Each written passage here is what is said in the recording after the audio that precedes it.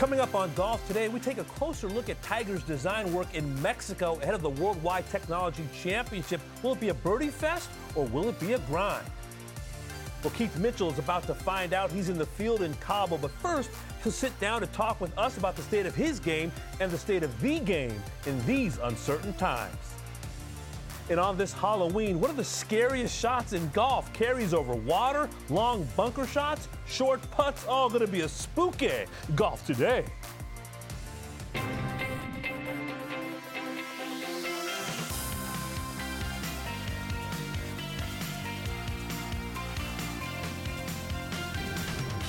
Golf Today. Happy Halloween. This is Golf Today. As you can tell by the music, it's a spooky day. Damon Hack alongside Eamon Lynch. Golf Week magazine. Kids all over the country. Some playing hooky, probably getting ready to put on some costumes and look for some candy. Will you be among the kids, the big kids, getting some candy this evening? I'll be getting some candy, but I'm not sure about the costume thing. The only costume I have, David, is the apathetic broken golfer, and you're looking at it right now. This is it. Wow. Well, you've got triplets. What do you do? I do. The boys are going to put on basketball jerseys. They're all about the candy at this point in life at the age of 12. Back in the day, I was Batman. I was Batman on our old studios down in Orlando. But even as a kid, I thought Batman was always an underrated, underappreciated superhero. You know, kind of a little bit of a dark character, you know, tough upbringing for Batman. But I love me some Batman. You ain't no Batman. I ain't no Batman. But I do love this holiday. It got us to thinking about some of the scariest shots that we saw over the past year, the scariest moments in 2023. So this is Eric Van Rooyen. He's about to hit his shot, aiming a swarm of bees were on the attack. Really looks as though they're all hitting the deck, Damon, even the cameraman. I do not like bees, you know. I don't think I'm Nor does Eric, by the looks of it. Mike, he's getting low. I mean, smart man. Camilo used to read his putts.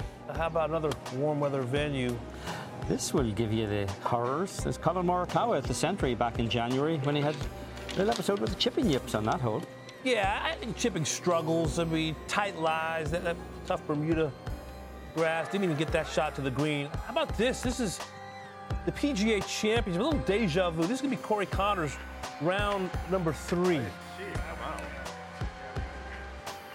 Straight into the face of the bunker. And the very next day, he was right in contention, Victor Hovland. The exact same shot. Really bad break because Victor Hovland was in the thick of the fight with Brooks Koepka until that moment. How about golf's longest day? Lucas Glover trying to get into the U.S. Open. That putt would have put him in, but you can say he bounced back pretty well this year. Finished the year with a great style of play. This not such great style. I think Tom Kim knew when he got in the mud at the PGA that he was going viral. That's a little down and dirty right there. No doubt about it. How about speaking of the PGA, this is Michael Block, one of the poor moments. Didn't have many poor moments at Oak Hill. You know, and that's the extreme block. The dead shank. How about Wyndham Clark at the Los Angeles Country Club with the whiff?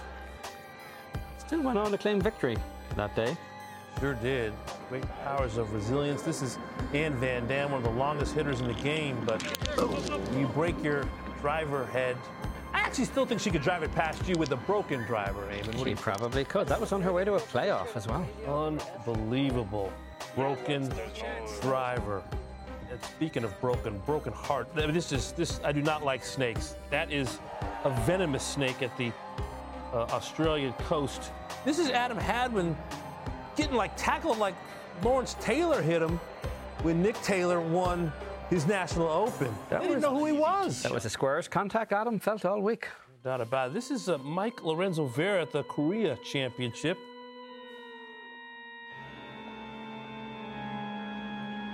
Another dead shank way over there. I mean, he's embarrassed. It's the myth of a good player, though, the shank. That's what I'm told whenever I hit a shank. Dry land is what we would call that, Damon. No doubt about it. I mean, look at it. He wants to hide.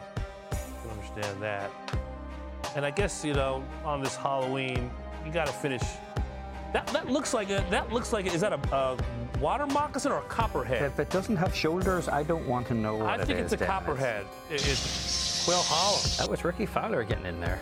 Well, that's our social question of the day. The scariest shot in golf or scariest moment, best responses will be featured on today's show.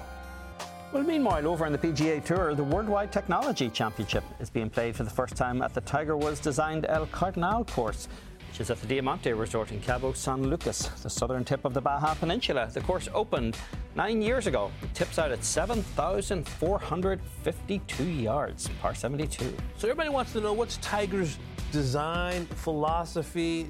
This course is going to remind people of the old-style California courses. We will use the existing arroyos that traverse the site and well-placed bunkers to create definite strategic choices and carries off the tees. Makes me nervous already. I set up the golf strategy to make golfers think and make choices. Angles of approach are going to be very important and will dictate the type of shots you should consider. I love this kind of golf, says Tiger Woods. And it's interesting, we've seen players go from players, Ben Crenshaw, Jack Nicklaus, Arnold Palmer, who have gone on to the design game. What do you think of this chapter that Tiger Woods is embarking on? Because he had some projects before that were stalled by the global pandemic and global financial crisis as well. Yeah, you can go back quite a while, and there were Tiger courses planned in various corners of the world, all the way out in Dubai even, that never actually quite got off the ground. This was the first course Tiger ever designed. I first went around this property when there were just white stakes out in the desert and arroyos, which I'm quite familiar with on golf courses, as you know, Damon. And that was before the course had even been cleared and shaped. And it was a very nondescript piece of property. And then to go back a couple of years later and see the finished product, it's always fun to see the journey that a course takes from just being dirt and cacti into a golf course. And it's very much in the model of resort course golf. The fairways are pretty generous by resort standards. And here's Tiger during the development of the golf course. There, the guy on the right, Ken Jowdy, is the owner of the property. It pretty much flows downhill towards the Pacific Ocean without quite getting there. There are stretches of it where it can be sort of directionally a little bit repetitive, but there are some interesting holes out there for sure, and particularly around the green complexes. There's a lot of kind of runoff chipping areas as well. I would expect pretty low scores this week. There aren't a lot of disasters waiting out there unless, like us, you end up down in one of those arroyos in between the rocks, in which case you're pretty much finished. But it's a generous golf course, and when you're taking the best players in the world and putting them out there, you're going to have to really sprint to keep pace this week, I think. I wonder what we'll learn about Tiger's design philosophy. I remember speaking to Nota Begay about how Tiger thinks on a golf course and how different it is from even Tiger's peers. He sees shots that other great players, just don't see, that they don't even fathom particular angles or flights of shot or different ways to approach different holes. So I wonder if any of that, incredible mind that Tiger has displayed in his incredible career will be visible in his design work. Will we be able to see, that's definitely a Tiger shot. I couldn't even have contemplated this type of design. Well, he has likened his design philosophy in the past to those great old Southern California courses, the Rivieras, Bel Air. You're not going to see a lot of that at Diamante, other than the fact that there are little canyons and arroyos that kind of dictate strategy on a lot of the holes. But there's certainly enough places where he gives you the opportunity to bite off just enough to choke on. And ultimately, that's, to me, the fundamental of good design on any golf course is, what are the options? Is there the option for the safe play that then becomes exponentially tougher as you work your way around the hole? Or is there the hero shot out there where you can execute it or choke on it? And there's certainly holes like that at Diamante. It will not be considered, it will not be likened to any of those Southern California courses, simply because the property doesn't allow itself to be there. But I'm sure he's pretty proud of it. It is the first course that he's ever had his name on. He's currently building a second full-length course at the same property, and he also built the Oasis course there, which is a little short par 3 course that's on the property. So he definitely has a pretty large footprint where the tour is playing this week. I do wonder what his design philosophy will be 10, 20 years from now when he has a portfolio, perhaps. We look at Ben Crenshaw, one of the great minimalists in my mind, doesn't move a lot of earth, lets the land do what it was meant to do. Some architects can be a little bit heavy-handed, a little bit more contrived. I wonder if Tiger will be more of the, putting his imprint on the golf course, or being more of a minimalist and letting the golf course land kind of dictate how the holes come to pass. There's a distinct correlation between the amount of work tour players have done as designers and the quality of the work. Crenshaw's never done that much, and I would argue is the best tour player turned designer in certainly that we've seen in recent memory.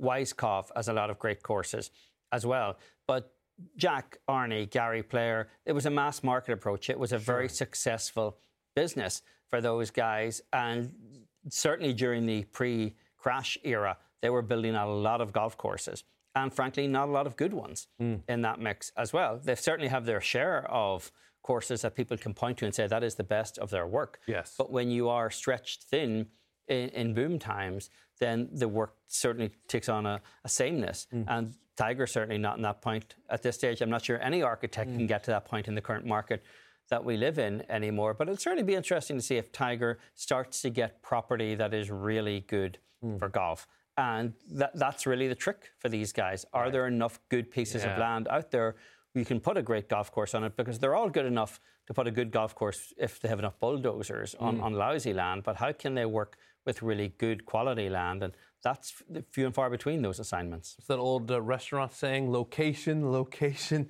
location. It'll be fun to watch the best players in the world compete on a Tiger Woods course this week. Just 3 events remaining in the FedEx Cup Fall. Here is what's at stake, and it's a lot. Tournaments offer winners the same benefits as regular season events. Players 51 to 60 on the FedEx Cup points list through the fall qualify for 2 signature events in 2024. That's Pebble and Genesis. Top 50 on FedEx Cup points list after the Tour Championship are exempt into all signature events. Top 125 on the final FedEx Cup standings will be exempt for full field events in 2024 and the Players.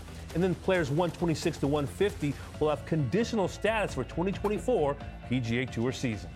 But one guy has a lot to play for in those final weeks of the season is Keith Mitchell, 68th on the FedEx Cup point list and battling towards the perks that come with the top 60. Cashmere Keith is coming right after the break. Have you ever brought your magic to Walt Disney World like, hey, we came to play? Did you tip your tiara to a Creole princess or get goofy officially? Step up like a boss and save the day? Or see what life's like under the tree of life? Did you? If you could. Would you? When we come through, it's true magic. 'Cause we came to play. Bring the magic at Walt Disney World Resort. The longest field goal ever attempted is 76 yards. The longest field goal ever missed? Also 76 yards. Why bring this up? Because knowing your limits matters, both when you're kicking a field goal and when you gamble. Betting more than you're comfortable with is like trying a 70-yard field goal. It probably won't go well. So set a limit when you gamble and stick to it. Want more helpful tips like this? Go to keepitfunohio.com for games, quizzes, and lots of ways to keep your gambling from getting out of hand.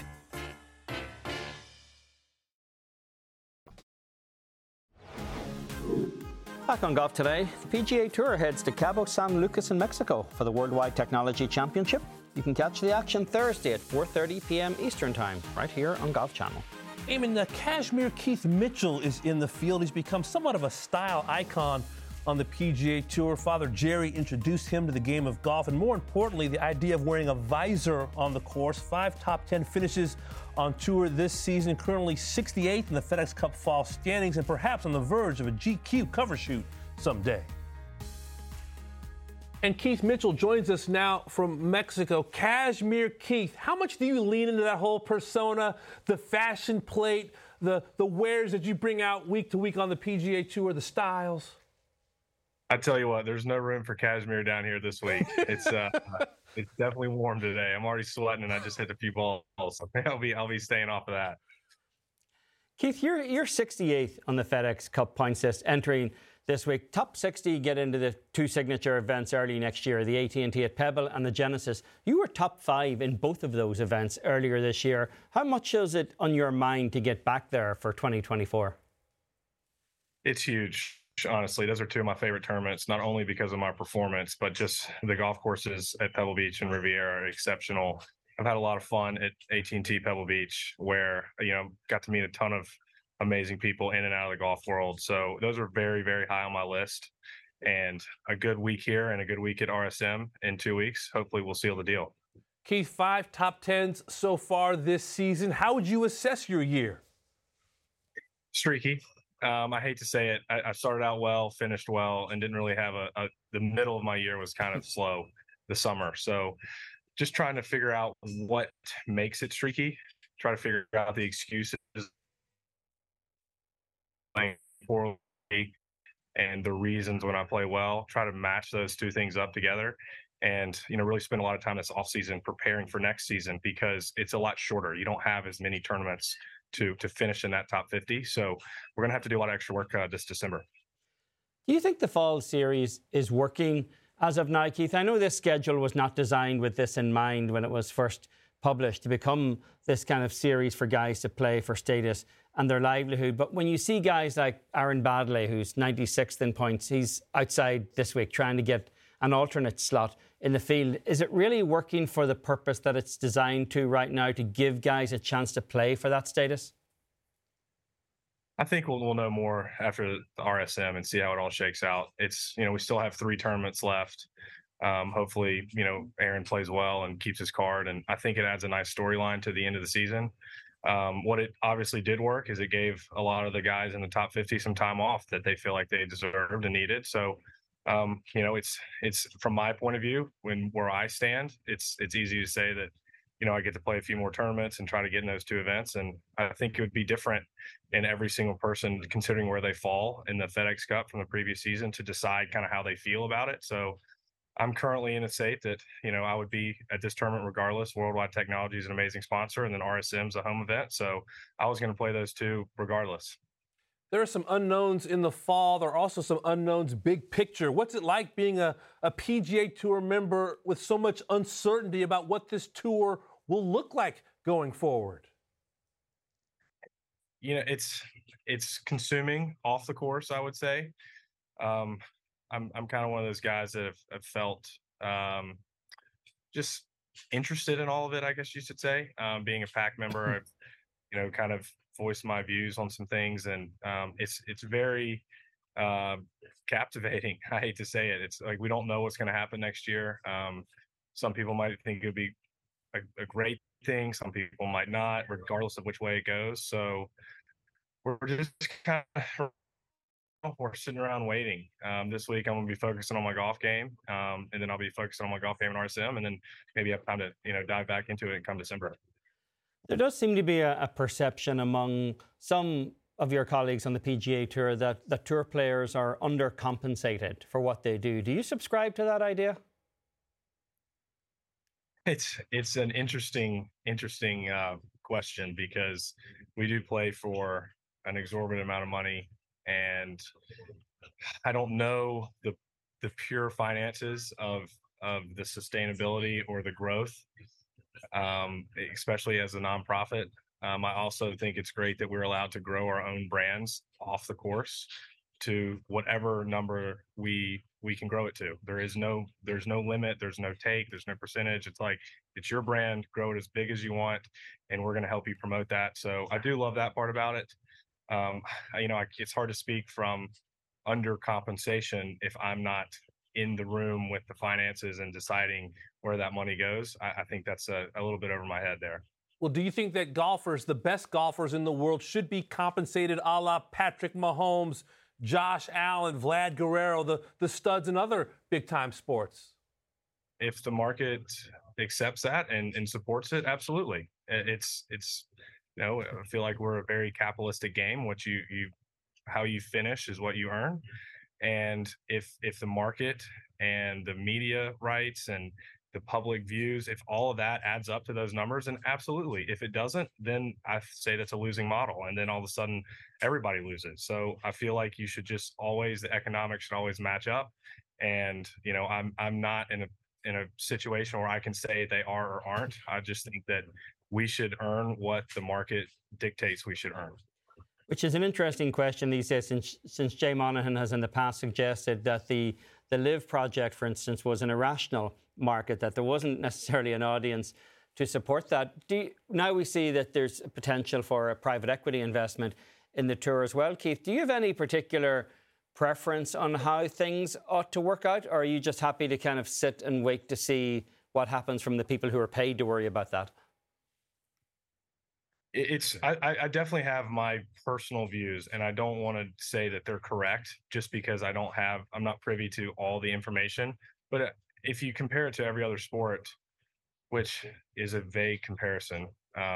But they all were a nonprofit at one point, and they went to a for-profit model, still being able to donate money to charity and give back to charity as much as possible. I feel like if we could go to a for-profit model and continue the charitable donations at the rate that we do, I don't see why that would be a negative. But again, I didn't go to business school. I'm not in private equity. I don't know if that investment is actually correct or not. So from an outsider looking in, I feel like that's kind of where I stand.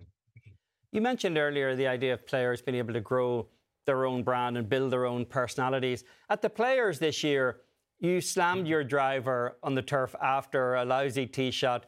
It went viral on social media. The tour took it down, and then you reposted it yourself. Do you think, as a general rule, either golf or the tour specifically needs to kind of loosen its girdle a little bit and have a little bit more fun and let players show a bit more personality?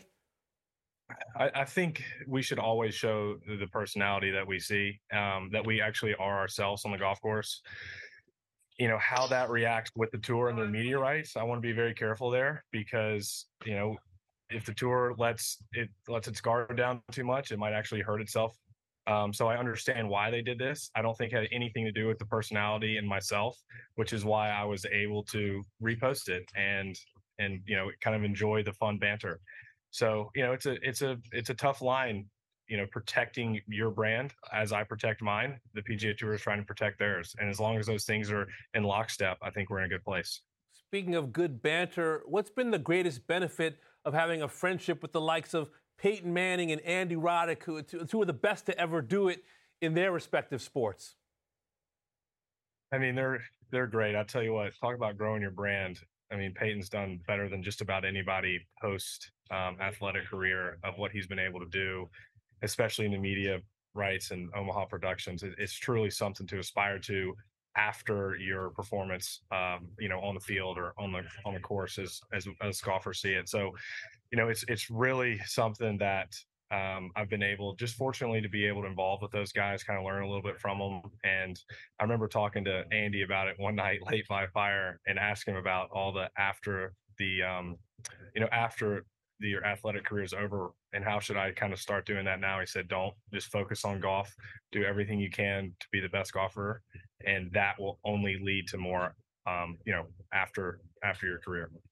As you go through that process and those conversations, Keith, about talking to athletes who've excelled in their sport and try to figure out how you can maximize your own talent in golf, what do you think it is that separates you from, say, the top 5, top 10 golfers in the world? When you see a guy like a Rahm or Scotty Scheffler or Rory next to you on the range, what do you look at and think, I need that, or I don't have that right now? It's a great question. I've spent a lot of time thinking about it, a lot of time asking people on my team really how to bridge that gap. I feel like off the tee, I'm there. I don't feel really any sort of lag, I would say, off the tee in my game. And so the rest of it is really just belief in my game. I believe in my driver. I believe in what I do off the tee. I believe that I can compete when my irons and my putting can match up to that. I've shown that a couple times a year. Unfortunately, I've only closed a deal once, but I've been in contention plenty of times. And I really just think it's the belief that I have in my game off the tee. I need to translate that into my irons, into my putting. Felt like my short game slowly getting there as well. And that just takes kind of trust. It takes repetition, and it takes experience. And I feel like going on my 7th year out here, I should have the experience. So hopefully I can just really kind of trust it and believe it, so that when I do go toe to toes with those guys, I can stand up to them. Keith, one of my favorite moments in covering this game was bumping into you and Kiz in the clubhouse at Memorial several years ago. You guys are both plain-spoken, clear-spoken kind of guys. How would you assess your career to date? Someone who's bounced around in Panama and played on far-flung tours to being a PGA Tour winner at this point. I tell you what, part of me feels like the luckiest person in the world to get to be starting my 7th year on the PGA Tour, especially coming from, a decent junior player, a kind of average college player according to the Georgia standards, I would say, and being able to compete on the Latin American Tour and then 2 years on the Korn Ferry Tour. To be able to say I'm starting my 7th year on the PGA Tour as a winner is an absolute dream. but at the same time, to say that I've only won once with some of the stats that I have in my game feels a little disappointing. So I feel like it's a little bit of dualism there, trying to show some perspective in where I've come from, but also still show some hunger that I can get better and I can perform to the highest level. And the Worldwide Technology Championship this week in Cabo, Keith, is being played at El Cardinal, Tigers course at Diamante Resort. I know you haven't had a chance to get out there and see it yet. You're about to do that. Is there the same anticipation or curiosity in the locker room this week about what a Tiger Woods golf course looks like, the first one ever to host a tour event, as the fans are curious about it? I am extremely excited. The only Tiger course I've ever played is the Hay at Pebble Beach. And I think this one's going to be able to play a little different than that. But the weather looks great here. I'm excited to judge Tiger on his architectural skills, because it's easy to judge his golf skills is the best ever, probably. So, it's a place that I'm excited to play. I've heard that the fairways are pretty wide. I wish they were tight, but hit a lot of drivers, and then really got to be precise on the irons, because apparently there's a lot of roll-offs around the greens, which Tiger was one of the greatest iron players of all time. So I think he wants to put a little bit of leniency there. I can attest that the fairways aren't quite that wide. They may be too wide for you, but they're not too wide for me. We're definitely sitting where we should. Keith, have a great week in Mexico, and thanks so much for the time. Thanks for having me, guys. I really appreciate it. Have you ever brought your magic to Walt Disney World like, hey, we came to play? Did you tip your tiara to a Creole princess or get goofy officially? When we come through, it's true magic, because we came to play at Walt Disney World Resort. The longest field goal ever attempted is 76 yards. The longest field goal ever missed? Also 76 yards. Why bring this up? Because knowing your limits matters, both when you're kicking a field goal and when you gamble. Betting more than you're comfortable with is like trying a 70-yard field goal. It probably won't go well. So set a limit when you gamble and stick to it. Want more helpful tips like this? Go to keepitfunohio.com for games, quizzes, and lots of ways to keep your gambling from getting out of hand.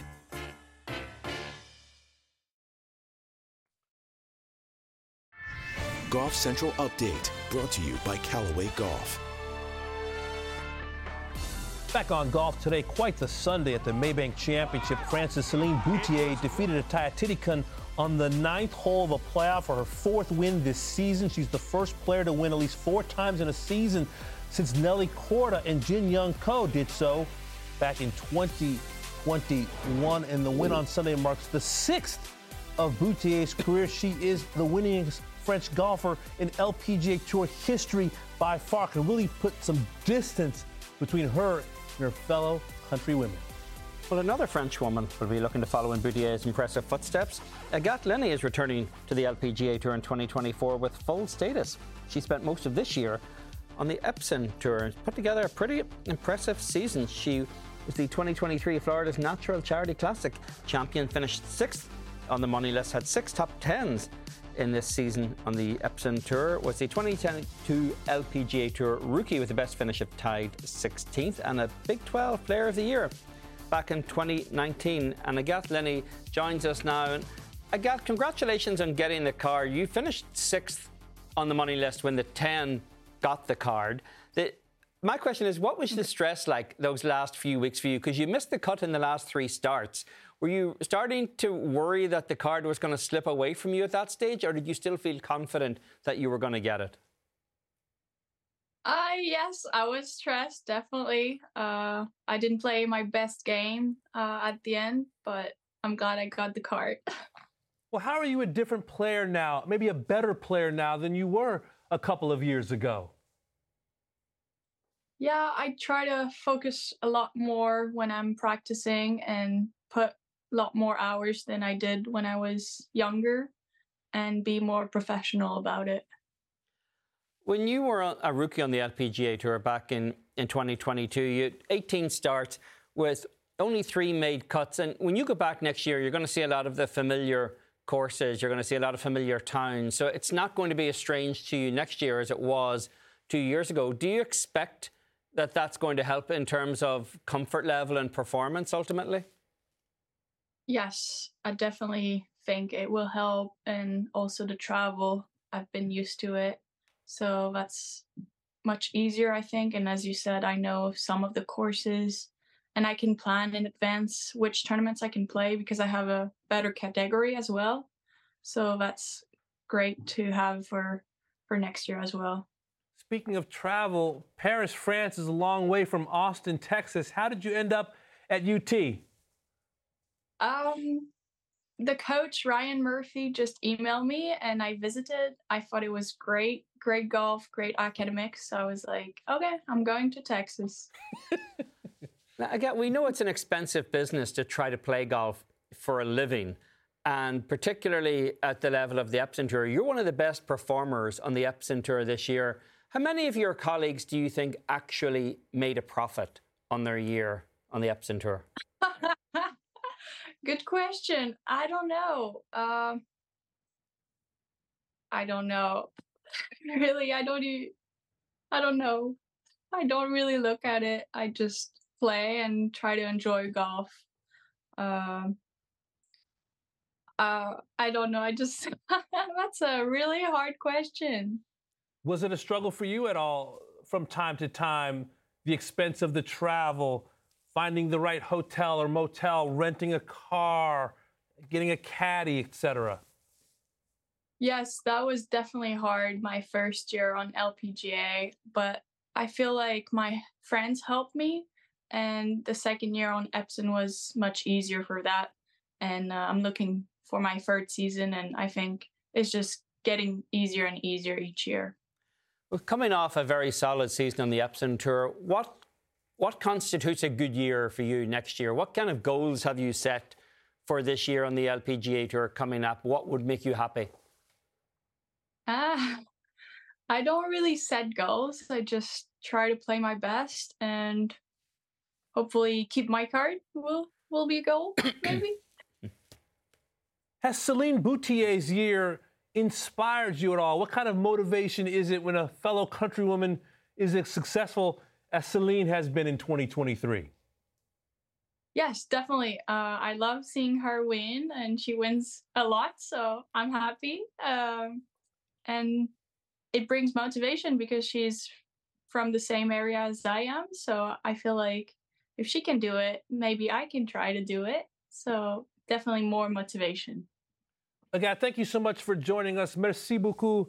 À la prochaine fois. À bientôt. Thank you. Bye-bye. Well, after the break, we're going to hear from Joe Ogilvy. He played the PGA Tour for 15 years and last week sent a letter to his fellow players about all of the changes being considered. We're going to find out why he sent the letter and what reaction it garnered. That's coming up next.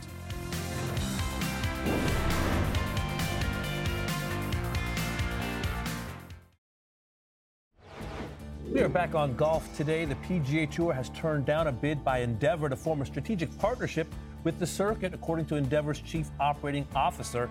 Endeavor, which owns WWE, the UFC, and various sports agencies, including IMG, publicly expressed interest in a partnership with the Tour, and it's not clear if the Tour's ongoing negotiations with Saudi Arabia's public investment fund prompted the circuit to turn down the offer.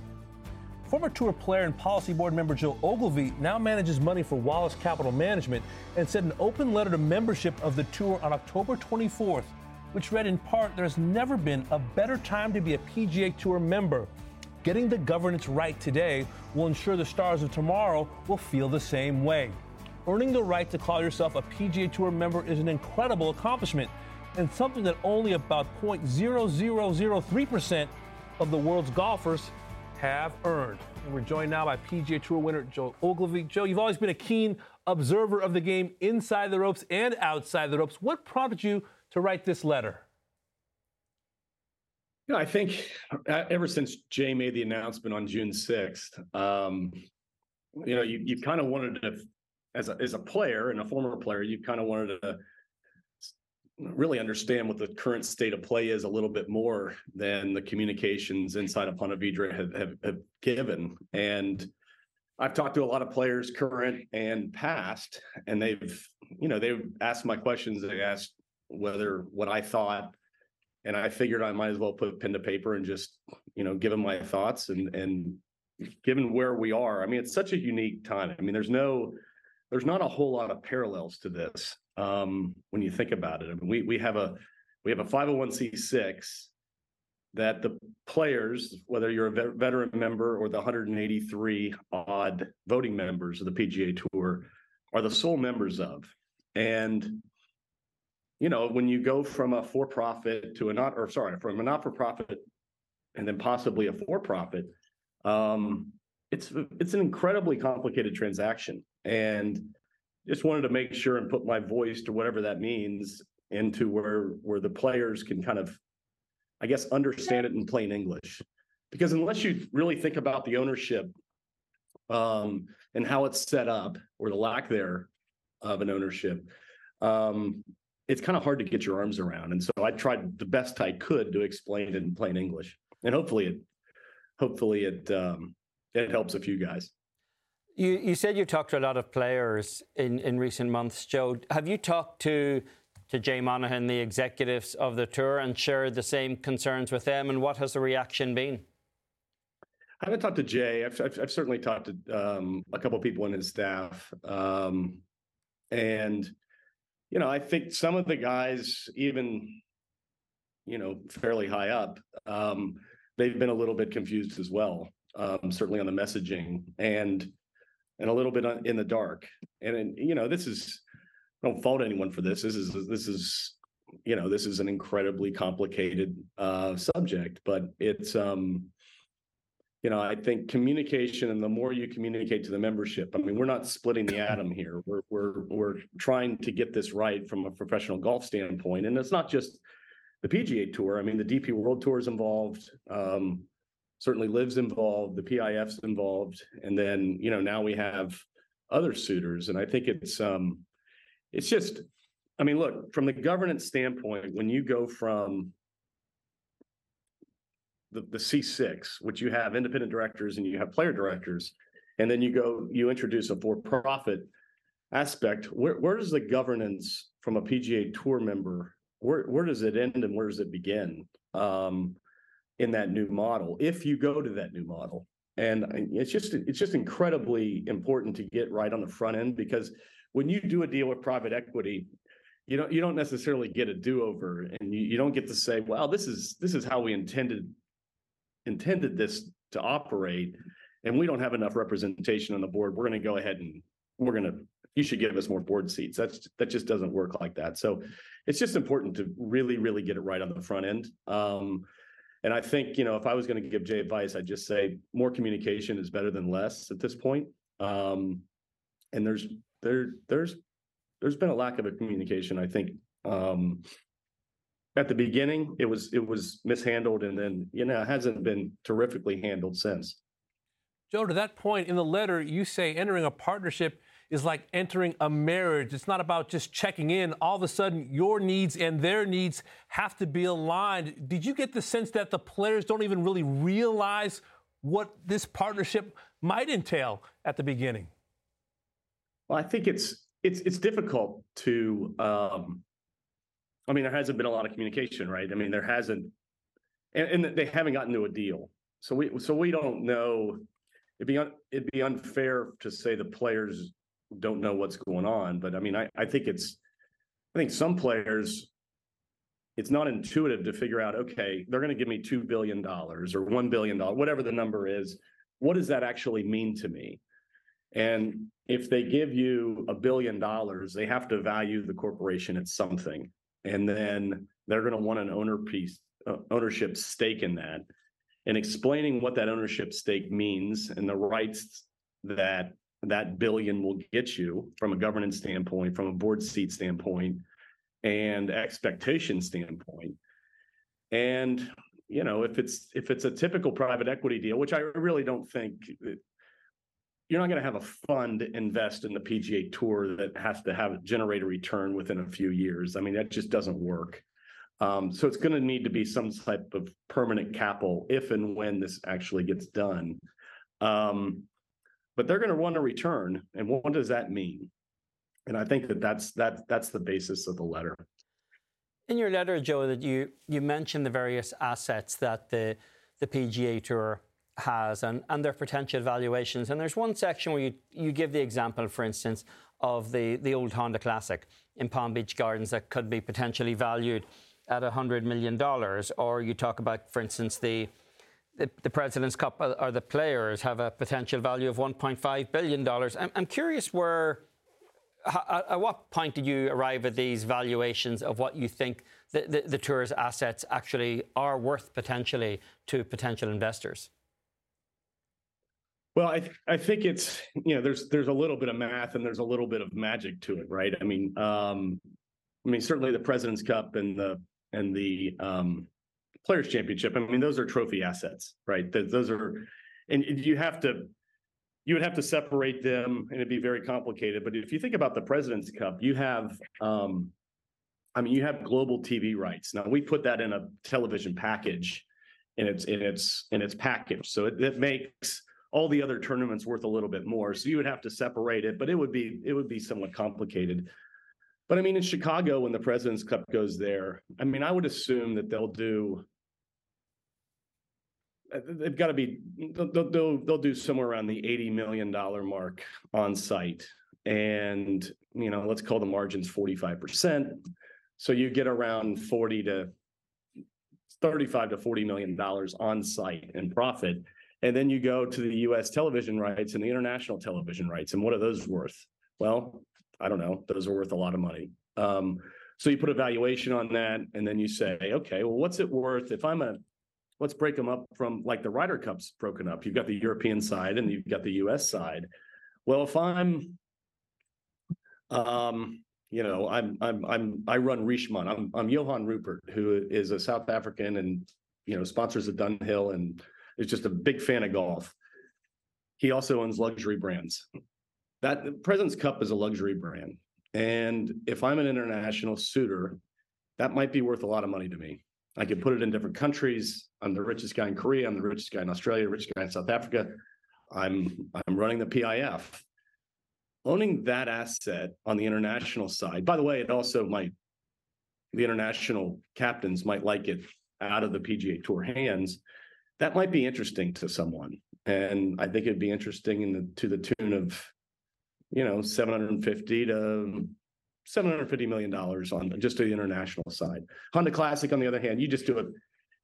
There's a value to it. I think Honda Classic, if it's run really, really well, I think they could do $20 million top line. I think they could probably make somewhere in the $7.5 to $8 million range on site.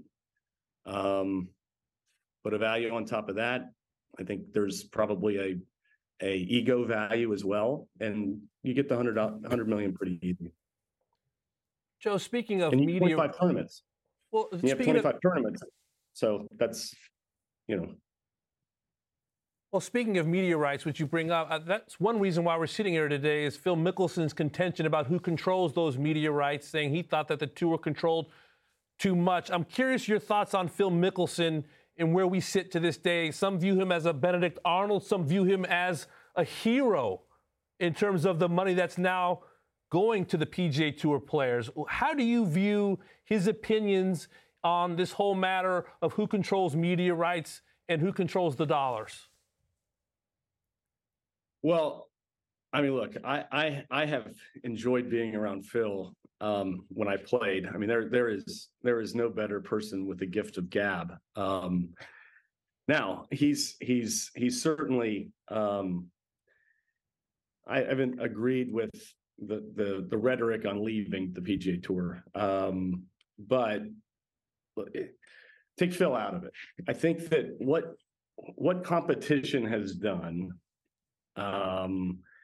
it has enabled the PGA Tour to relook at their business model and relook at some of the things that they've done.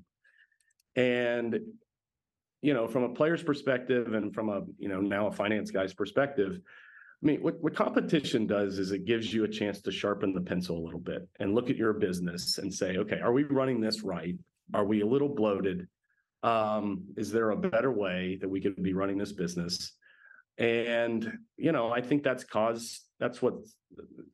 LIV and that's what the PIF has done in their investment is caused the PGA Tour to kind of to relook at this thing. And I mean, I think going to a calendar year schedule has been a very, very good thing for the guys. I mean, it's going to be difficult. It's it's going to be incredibly hard to keep your card. I can now tell you everybody's schedule if you tell me where they finished on the FedEx Cup points last year, I will tell you how many tournaments they're going to play and what their schedule is. It's never happened before. It's not exactly true for the top 50, but outside of the top 50, I can tell you their schedule next year. So you're going to have more guys playing more often. I think that, as far as the media rights go, I think that's up for debate. And I think the tour would definitely loosen that up. And again, competition created that. Do you think the deal with the Public Investment Fund of Saudi Arabia will happen? And do you think it should happen? I think that it would be very difficult to happen as contemplated on June 6th. I mean, Jay saying that evening that they had an opportunity to take a competitor off the board and they took it. And then Mohammed bin Salman, his Royal Highness, said to Brett Baer that we will have no competition. The Justice Department tends to not like those statements. So I think if a deal does happen, I think it would probably happen on the international side. And you look at assets the PGA Tour has that maybe we're not the best stewards of those assets. Maybe the DP World Tour that was done to kind of form a better partnership with the DP World Tour. I don't know. Maybe that's an asset. Maybe the international side of the President's Cup is an asset that maybe we're not the best owners of. I say we in terms of the PGA Tour. But I don't know. I think it's hard. It would be hard for the PIF to be the only investor if you're talking about the PGA Tour, just because I think the antitrust it'd be pretty tough. In your letter, you have the line, Joe, culture and values matter. Are the values and culture of golf on the PGA Tour aligned with the government of Saudi Arabia? I don't know. I mean, I've certainly read, and watched what you've said, Eamon, and certainly what Brandel has said. I'm a little more. I'm a little more open-minded. I mean, I think we live in a global world, and money is very fungible. I mean, Saudi Arabia is a market that I would say something like 70% of our, maybe more, of our sponsors have business in, and so it's very difficult when you start playing the moral card. And when I say values and everything else, I mean, I think that even if you did a small piece with a PIF, I mean, there's a carrot and a stick, and I think you've got to give. You can't pigeonhole a society forever, and I think that's just as dangerous as excluding. So I don't know. It's hard. I certainly understand every single person's argument to, from, and every which way, but I don't know. I'm a little softer on that, but I think it does matter who you choose as a partner. And I think that understanding their intentions going in, understanding what they want out of it, from an economic standpoint, from a reputational standpoint, and everything else is very, very important. And it's something you certainly have to, and everything is, I mean, look, every little thing is weighed, right? I mean, if you want to make sure who your partners are, and you want to understand to the best of your ability what their motivations are. And so, yeah, I don't know if anything will ever happen, but that's kind of my stance on it. Joe, because of how this framework agreement was announced in darkness, the players not abreast of the negotiations, the PGA Tour's previous stance, Jay Monahan's previous stance of never having to apologize about being a member on the PGA Tour, to where we sit today. What is the road like for Jay to earn back the trust, and I mean the complete trust, of the PGA Tour membership?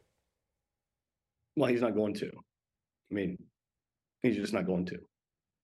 Now he can do the best. He can stay in that role, but he's not going.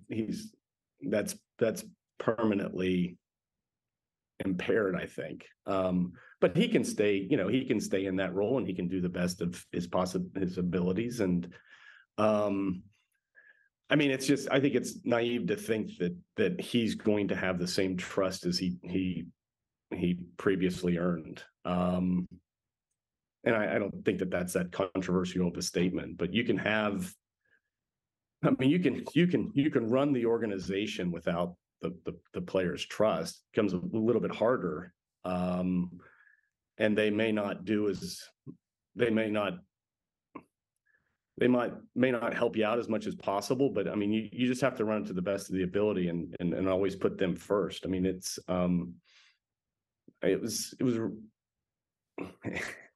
wasn't a fatal blow, but it was handled extremely poorly. Are you interested in being the commissioner of the PGA Tour, Joe? No. I'm very happy at Wallace Capital. I'm happy at Wallace Capital. We have a great firm, and but I will say this: I am interested in helping the players out any way they see fit, and part of that letter was to get them to understand, like, they control the PGA Tour. I mean, they are the natural owners of this thing if it ever becomes a for-profit organization, and as owners, Jay and Ponte Vedra Beach, they work for them. And it's important that they understand that. I think that over the years, I think it's gotten to the point where sometimes the people running this organization views the players as nice to have, and they're important to have, but they're interchangeable. Certainly not Tiger Woods and certainly not, some of the top guys, but the vast majority of them are interchangeable. And that's actually not that far off. But at the same time, management, they work for the players. And I think that that's been lost. And I think June 6th, if it did anything, it highlighted that. And regardless if you say it was just we just rolled it out poorly, but the fact of the matter is, it'd be like, I'm a financial advisor now, and I advise people ask me all the time on, can I afford this house? Can I afford, it'd be like if I was a financial advisor to you, Damon, and said, and you're asking me all these questions, and I just sold your house without you and your wife knowing. That's kind of what this was. And, I just don't know how you're not going to regain trust. Or you might, but it's going to take a really, really, really long time. It's not going to take months. It's not going to take years. It's going to take a decade. Well, when you say that it's going to be tough to regain trust, that Jay Monahan probably won't regain trust, and you've talked about governance issues and how the ownership really belongs to the players here, that would seem to suggest you're advocating that a player or a former player ought to be the commissioner. And the question is, I guess, is a former player or a current player or you qualified to run a multi-billion-dollar business? Well, I think Dean Beeman did it just fine. But the tour was kind of like a corner shop back in that era versus the Walmart that it is today. Yeah, but it's still at the heart of it. What you're trying to do is you're trying to give a platform for the best golfers in the world to showcase their skills. I mean, at the heart of it, that's the simplicity of the business. Now you have digital rights and you have international rights, and you have what do you have? You got 32 events, 28 of which, or maybe it's 29 of which you control. You don't control the 4 majors. I don't know if we really control the Scottish Open or not. Probably influenced, but it's really not. It's a complex, but it's a relatively simple business at heart.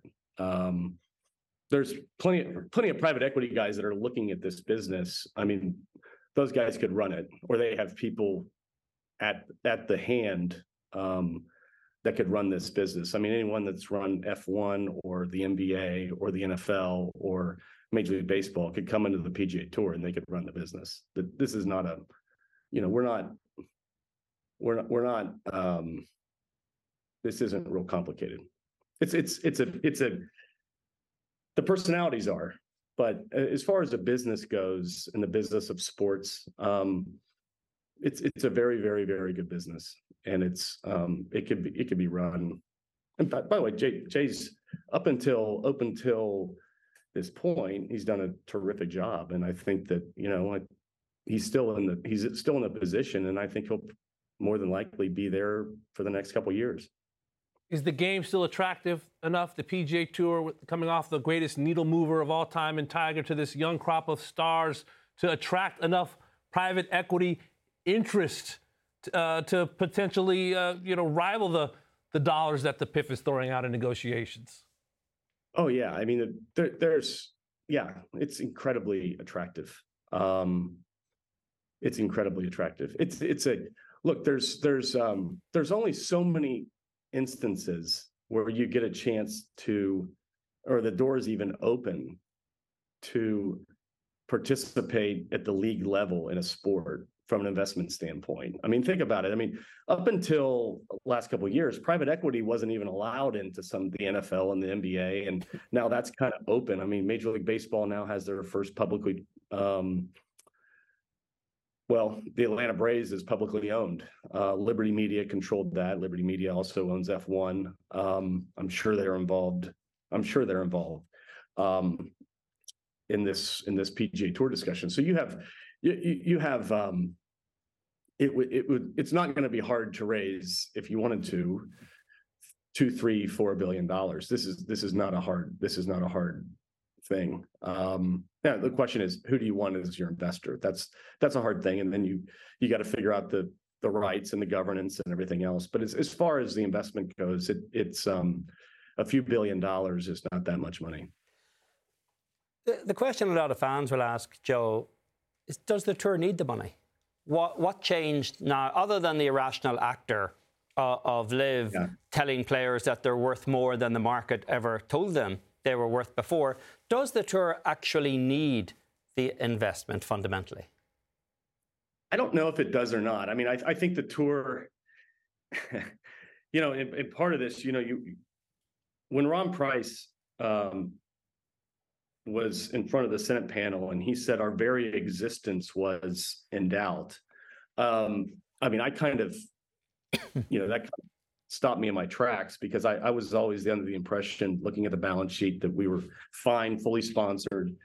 I mean, they didn't even offer Dell or Dell Technologies to re-up at the match play because things were going so well. And so I just assumed everything was, hunky dory. That comment kind of threw me for a loop, and maybe he would like a mulligan on that. But I think the PGA Tour has plenty of resources. Do they need to do the deal? Probably not. I mean, I think that or at least in the short term, I think the 501c6 has served a purpose. Do I think if we went to a for-profit model, it gives you the ability to do other things? I think that would probably help in the long term. I think you always have to look at that. I mean, Major League Baseball, NFL, they gave away their 501c6 or terminated it maybe 10 years ago. So it gives you a little bit more optionality. I think that, like I said, I think that whenever you look at your assets, you ask the question, are we the best stewards of some of those assets? And I think there's a debate on that, and you can sell those and you still maintain control of the whole tour. And then, maybe the deal is so good with some of these, and I don't know the economics of any of the suitors, but maybe the deal is so good that it makes total sense. I mean, if someone valued the tour at $20 billion, I would say, yeah, let's take the money. So it all comes down to price. But PGA Tour is a trophy asset. I mean, it is an incredibly valuable asset, and that they will have plenty of suitors. Now the question is, and if you're the players, you got to ask, if someone's going to give you $1 billion or $2 billion, what's the plan for that money?